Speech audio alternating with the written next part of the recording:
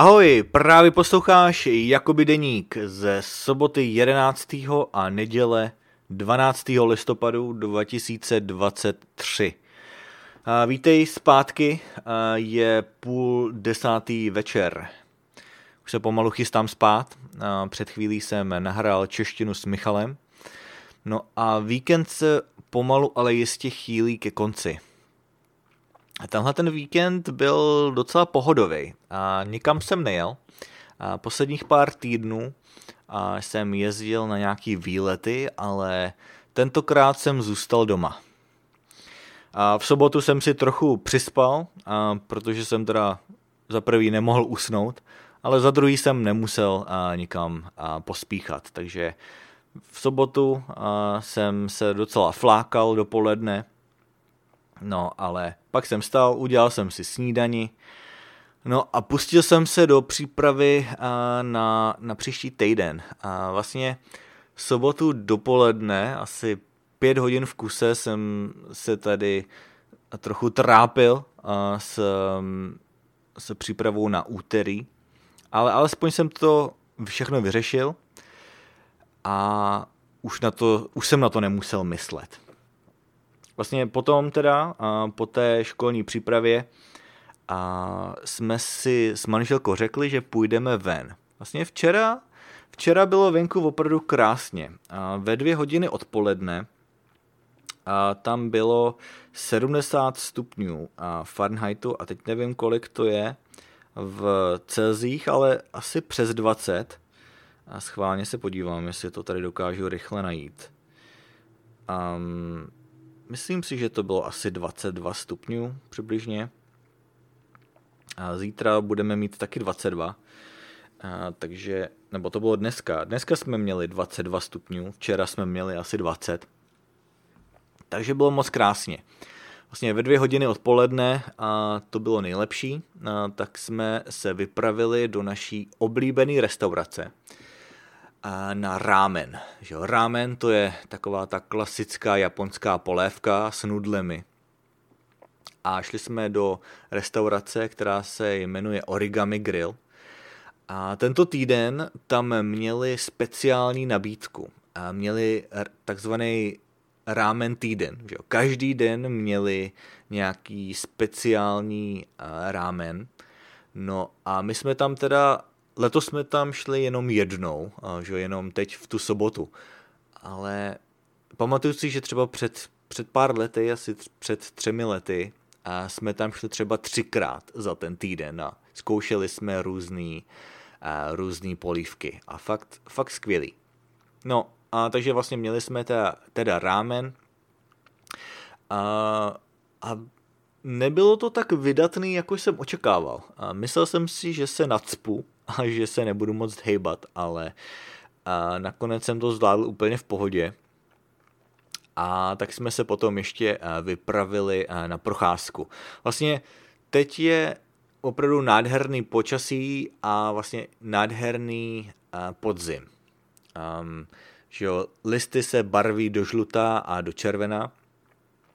Tak jsme si prošli to okolí. Vlastně ta restaurace je v okolí, kde jsme předtím bydleli, takže jsme si prošli ty staré ulice a tak nějak jsme si možná zavzpomínali, ale spíše jsme si vlastně užívali to pěkný počasí. Vlastně potkali jsme 2 pouliční kočky.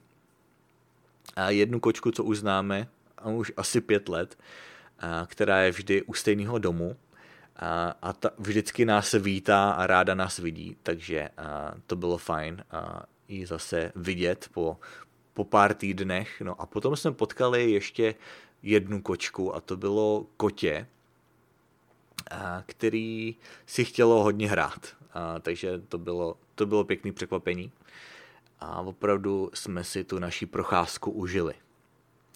A potom teda, co jsme se vrátili domů, tak to už bylo asi 4 nebo 5 odpoledne a venku se začalo stmívat. Vlastně ty dny jsou docela krátký.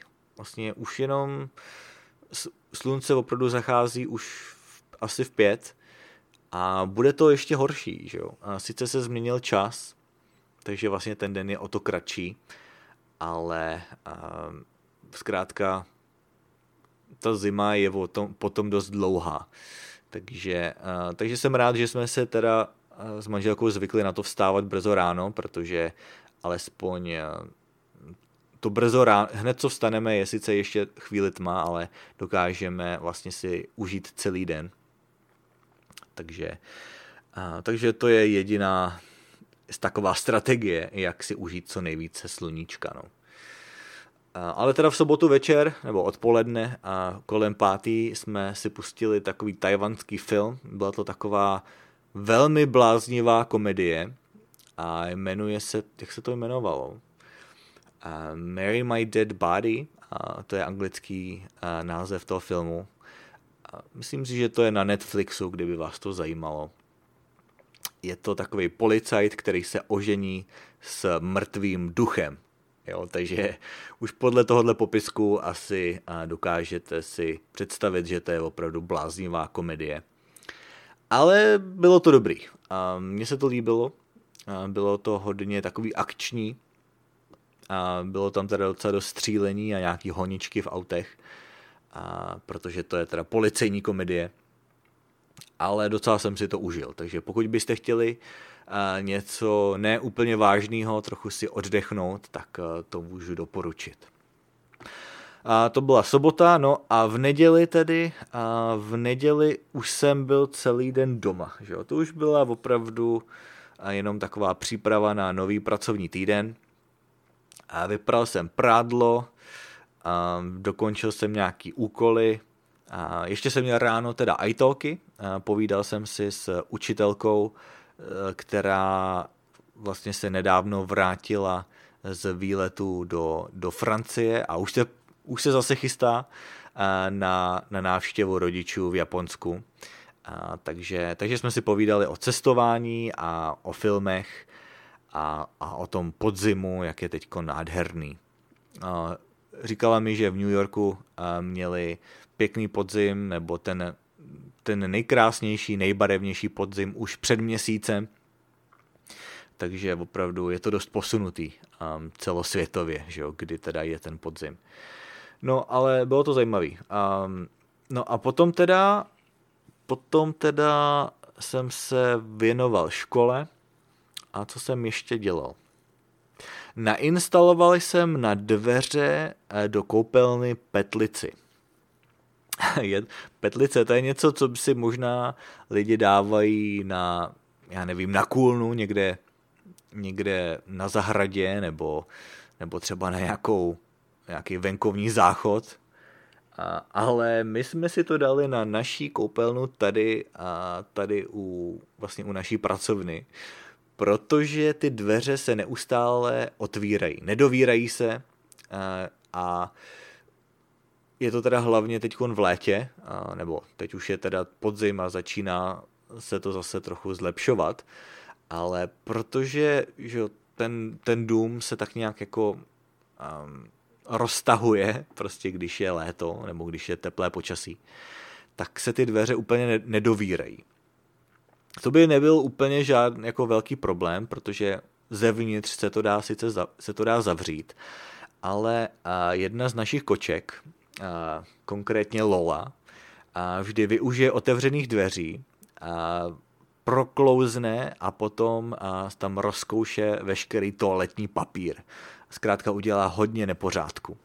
Takže jsem si řekl dost a nainstaloval jsem petlici na ty dveře, abych to mohl mít prostě zavřený, když se ty dveře úplně nedovírají. Ono asi za pár týdnů nebo za měsíc se ty dveře budou zavírat normálně, až se trochu ochladí, ale do té doby musím používat tu petlici. No ale to by bylo asi pro dnešek všechno, nebudu to příliš natahovat, takže to tady ukončuji. Já vám děkuji za poslech jakoby deníku, no mějte se pěkně a uslyšíme se zase v další epizodě. Ahoj.